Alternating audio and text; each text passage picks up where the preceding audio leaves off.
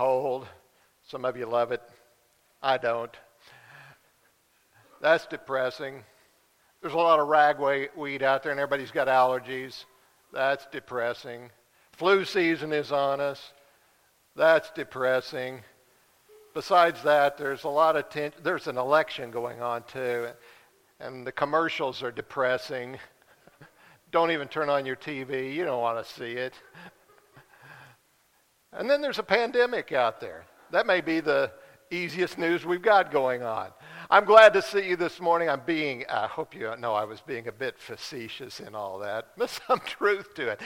But it is a great day. The song that we sang before the Lord's Supper, why? Why did my Savior come to earth? Is a good question. Why? Why in the world did he do that? I think it poses a question as we're looking at the second chapter of 1 John. You may not have noticed, but the last couple of lessons have come out of 1 John chapter 2. He's going to be in that same category today as 1 John chapter 2.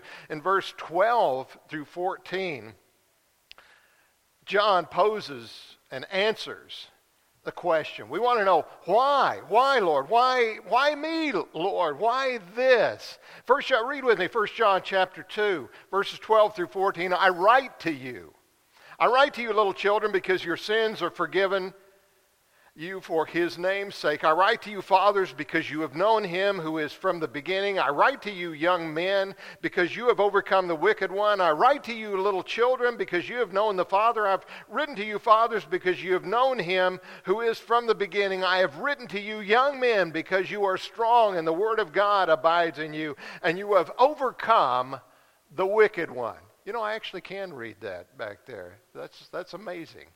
Don't turn around and look at it. That's all right. My wife wanted to know they're going to put a clock back there for you. No, I can read what is said back there. It's good to see that. And John offers this passage. I don't know how many times I've looked at this, and it's a neat passage. But I have never, in 40 some odd years, in 10 years of preaching, I don't know that I've ever preached on this passage. And I sat there Monday morning looking at this and I'm thinking, what can I do with this? What's its purpose? What does John want us to know? Everything that's written is something there for us to know. I believe that, don't you? I do believe that. What does he want us to know? Notice what he says. I write to you. I write to you. You know, if you can go back to the pre-email and electronic transmission of information age, in those pre-email years, cards and letters were the common means of communication outside of the telephone. But even the telephone was somewhat limited for many years. You know, if you watch Andy Griffith, you know what I mean. But even the telephone for many years, I can go back to pre-marriage years and even early married years in which the telephone was not always the easiest way to communicate because there was a cost involved. If you called somebody at distance, now locally it was okay, but if you called someone at distance, the cost mounted up in a hurry. It didn't take very long for a long distance call to become pretty expensive and things like that. In fact, I was thinking about this week and remembering, probably shouldn't tell you all that, in that summer before I got married to my first wife, to Paula, my dad came in and found me one day and he said, there's a $40 charge on our phone bill. I don't think he had ever seen a $40 phone bill in his life.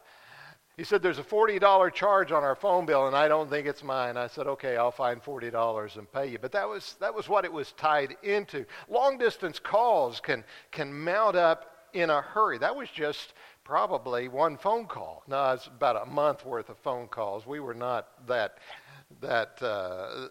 much of talkers in so many ways. But letters were the common way. We wrote to people what we wanted to communicate. We wrote to them. We sent letters and expected them to get there. And you could stick that 5 cent or 13 cent or it went up 25 and on up stamp on that letter. And you could send that letter a couple of days or so. It would be there and somebody would read it. They'd write to you and they write back. But you remember how exciting it was when somebody would come in and say, you got a letter.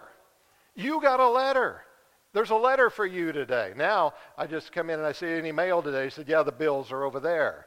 But the letters, and you got them. And every now and then you get one of those letters that would come in and somebody hands you a letter, and you didn't even open it.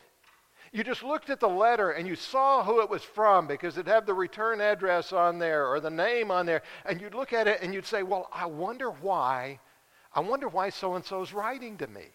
And you would ponder over it and you'd say, I wonder why whoever it was, blank, is writing to me. Of course, you could open the letter and find out why they're writing to you, but it was an exciting thing to get a letter and to read that letter. Letters were a gift.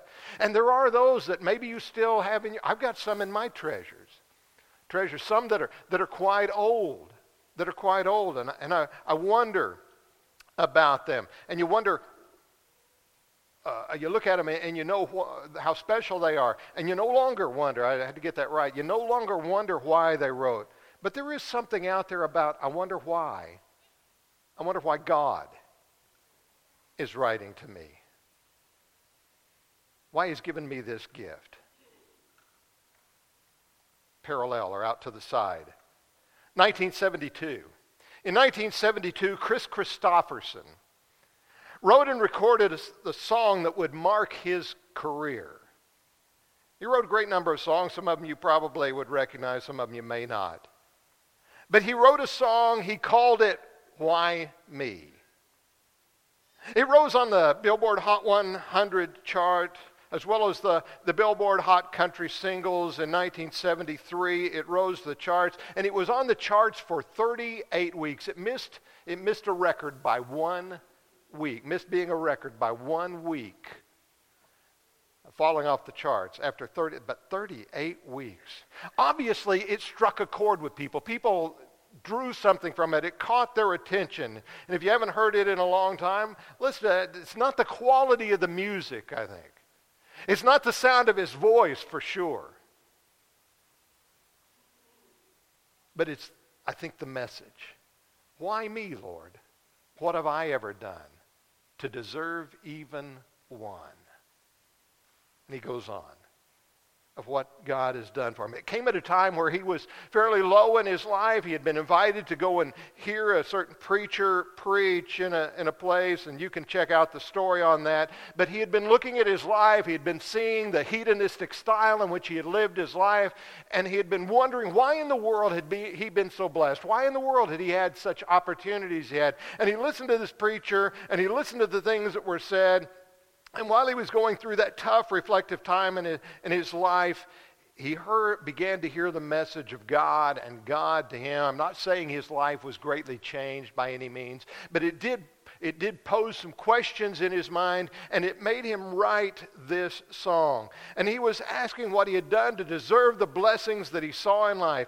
It was the posing of a question, why would God do good things for such a rebellious, ornery person who'd lived in such a hedonistic manner? He was amazed at what he had believed God had done for him. It gets back to the question, why me, Lord? And I think it goes to what John has to say to us right here, because you and I are going to want to get something from this. But what John tells us is there is a reason to write.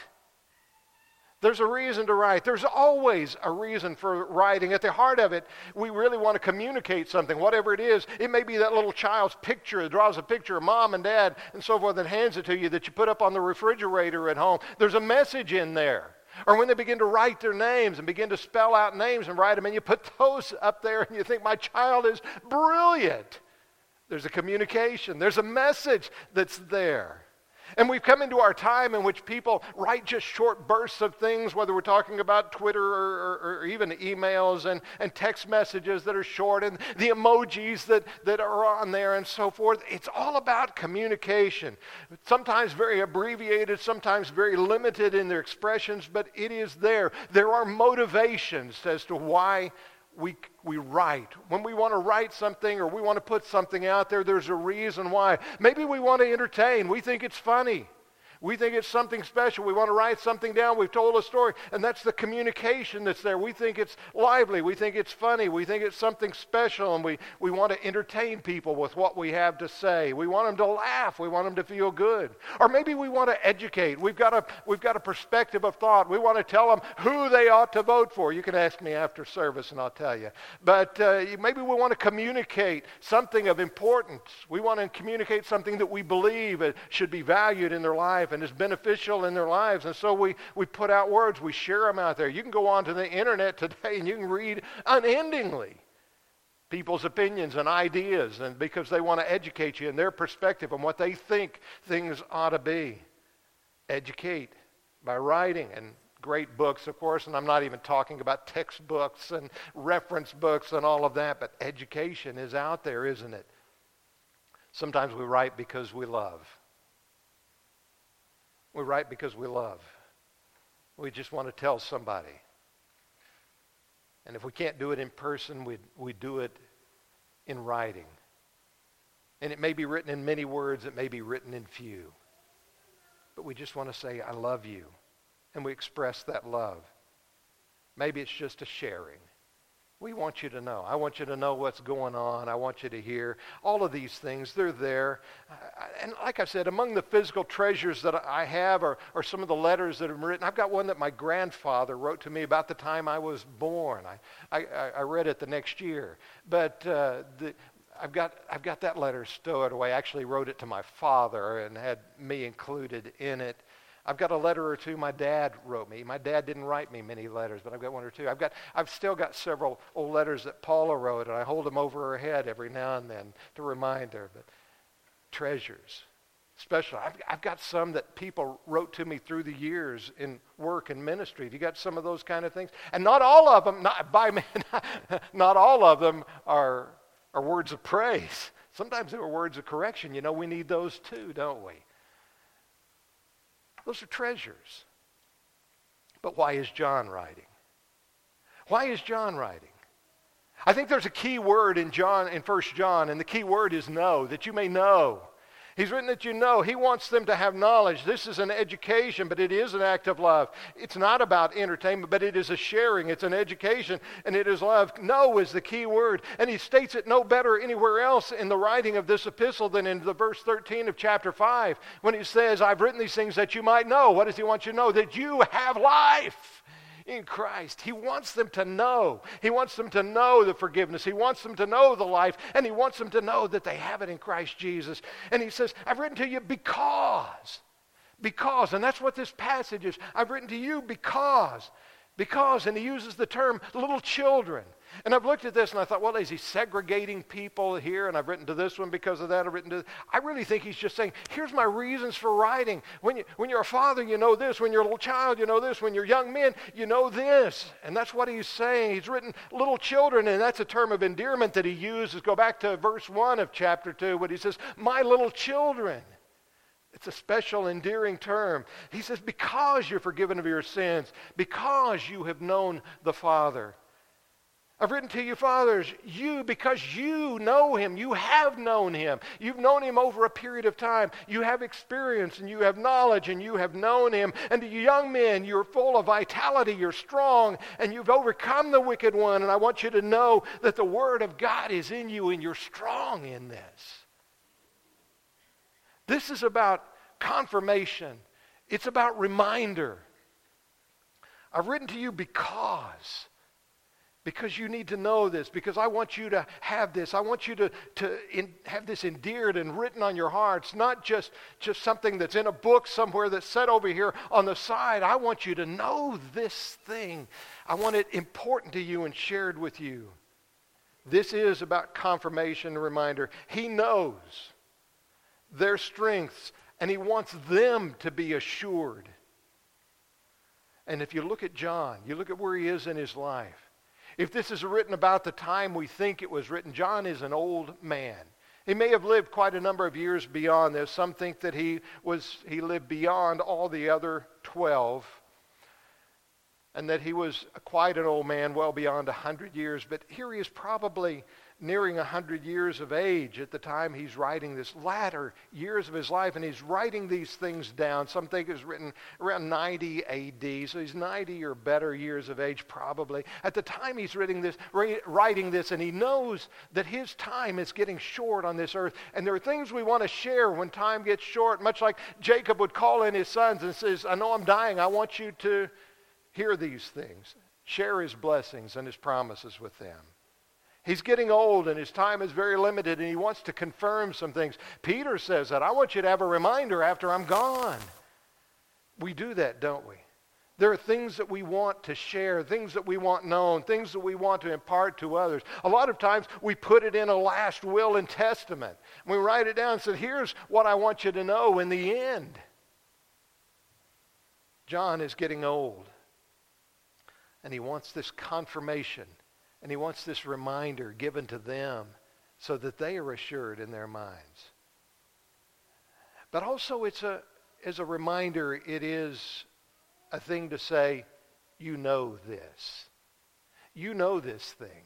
You know what I'm telling you. This is kind of the football huddle. Well, that's an old picture. This is a football huddle. Well, I didn't want to use a newer version of the Dallas Cowboys. That's, I got to go back a few years to when they actually played football. Seriously. This is the football huddle, if I get past that silliness. Where you bring the guys in. What do they do in the huddle? Some of you have been there. You know what they do. Say, all right, we're going to do play number, whatever. We're going to do Red Dog 4 on the left or something. Okay, whatever it is that you're doing. Well, you know what that is. You already know. You know what you're supposed to do. When you come into the huddle, you know what you're doing, and that's what he's writing here. Maybe this is a little bit similar to Paul on his way back to Jerusalem. Calls for the elders of Ephesus to come and meet him. Not in Ephesus, but calls on them to come and meet him, and he gets together with them, and they have a huddle. They get together and he says, you know, while I was with you, here's what we did and here's what you can expect. Now go out there and get them. Go take your places and go get them. Get ready for this because things are going to happen and they're going to happen fast and there's going to be defense to everything that you do. It is a huddle that he's calling on them there in Acts 20. And you got to know, as I said, as he's getting on in years, he wants to make sure he has not wasted his time. That the time in teaching was not wasted. He tells them as much the same way Paul writes to the church in Philippi. As you did in my presence, also in my absence, work out your salvation with fear and trembling. Go a little bit further in the teaching. And he says, I want to make sure that my time was not empty or wasted in doing these things in that second chapter of Philippians. And so John is telling us here, and that's what this passage is about. I have a reason to write to you. We can segregate it as it's written to this group and this group and this group. No, that's not really the point that we want to get. We want to get the point. He's got a reason for writing to us that we need to hold on to and we need to understand. And so that brings us to this. And I said, this is where we want to go in the beginning because this needs to apply to me. Let's say he's written to you. It's written to you. And while we often call 1 John one of the general epistles, because it does not have a clear specific audience of one town or one place exactly. And we can debate or argue that later. But it is referred to as a general epistle because it's written so broadly, but even the most general writing can be very, very, very personal. You think about that. You can take it very personally and apply it to yourself exactly. If you think about our national documents, maybe the Constitution in particular, in our country, our national documents may be about the whole nation. They may be covering the whole of the nation, past and present and the future. But you know, they are also written to you specifically. And you and I look at the things that are contained within that, even if we don't read it and don't really know exactly what's there. We take the things that are in there and written and we take them very personally. This is my Constitution. This is my document. That's the way we do it, isn't it? So the question written to you, what does he say to you? What does he say? Listen to what John is saying as he writes this. What does he say to you? He's got a message to you, and you and I need to grab hold of it, because he's saying to you, you have found forgiveness. I'm afraid we have to some degree lost the value of being forgiven. Sin and wrongdoing of any kind, and punishment and repentance are all subjects that are countercultural. They're not very well accepted in our culture. They're not very well accepted in the church. We don't like to hear about them as much. We don't like to be corrected. We don't like to be told that we need to correct. We don't like the message that brings us to repentance and says, I've got to turn my life around. We like to be told, I'm okay, you're okay, let's be okay. But in doing so, we lose the power of forgiveness. And I believe in the culture that we have about us, that may be even infecting us, we find that repentance has lost a lot of its value. It doesn't mean as much anymore. But let me offer you one thought in that. The Lord paid a high price for our privilege and for our opportunity for us to have it. The Lord paid a high price. There in that meal before he goes and is crucified, before they go to the garden, Jesus, speaking to his disciples, speaks about his blood. He said, this is my blood. It's my blood of the covenant, my blood that is shed for the remission of sins of many.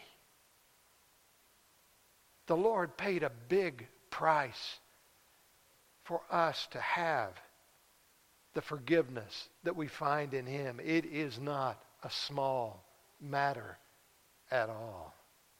Secondly, he writes, because, and says to you, because you know him. You're here in part because you know him. Many of us have been around for a long time. We have life and experience, and they've shown the need and the reality of God to us. We've recognized we need God. We need this being. We need this power. We need what he is and what he has. And I know in youth we may see God very simply in black and white, and God is this being, and we grab hold of that sense of what he is. And maybe we've even got pictures in our minds of what he looks like and what God is. But in age, I think we begin to see even better. For God is known with a greater depth and a greater breadth as we see that he is so much beyond us. For I believe that one of the benefits of age, as he said, you fathers, because you've known him, one of the benefits of age is beginning to recognize our own mortality and a longing for eternity. Much like Paul wrote there in Philippians 1, verse 23, as he wrote to them about the challenge that was going on in his life, and he says, and to depart and be with the Lord. And he says, that's better. It's far better. I don't know in youth that we have that concept, but I think as time goes by, and the more we know the Lord, the more we understand what Paul was saying. And thirdly, he said, you have strength. Don't miss it. You have strength. You have the ability to be in the fight, or you wouldn't be here. You wouldn't be here this morning if you didn't have the ability to be in the fight. You wouldn't be here this morning if you didn't have it in your mind and your heart. You wouldn't be here facing that. You wouldn't go out into the world at all. You wouldn't be online looking at this. You wouldn't be seeking something if you didn't have the strength. But you have the strength. It may be that many of the sports that are played by the young and the vital, the physically able. But did you ever notice that those who manage are those of more years? They have the knowledge that they share. The strength is found in many ways. So friends, it is the blending. It is the blending of the ages, the experiences, and the abilities. It is the blending that helps keep us centered and focused on God. Maybe that's what John is trying to tell us. See the whole picture, not just the fathers, not just the young men, not just the little children, but all of us together. The blending of the focused on God. There is a reason, right? He's got a message, and he says, there's a reason I'm writing it to you. There's a whole lot more that John has to say. But he's making it clear that there is a message, and the message is to you, the message is to me, the message is to all ages. No matter what age we are, young and old alike, there's a message to you and a message to me. And the message is quite special. And he said, there's a reason why I'm writing. And if there's a reason why I'm writing, pay attention and get the reason. And then the writing becomes that much more important. We have known him. We've known the power of his love, and we know his salvation. Maybe there's someone who needs to respond this very morning. Maybe you need to consider some things in your own mind. Maybe you've come with a determination today. If you have, we want to encourage you and assist you. Whatever your need might be this morning, we're going to sing a song of invitation and encouragement. If you need to come this morning, that opportunity and that blessing of being able to be a part of that and to share that with you is here this very morning. If someone needs to come, please won't you do so while we stand and sing together.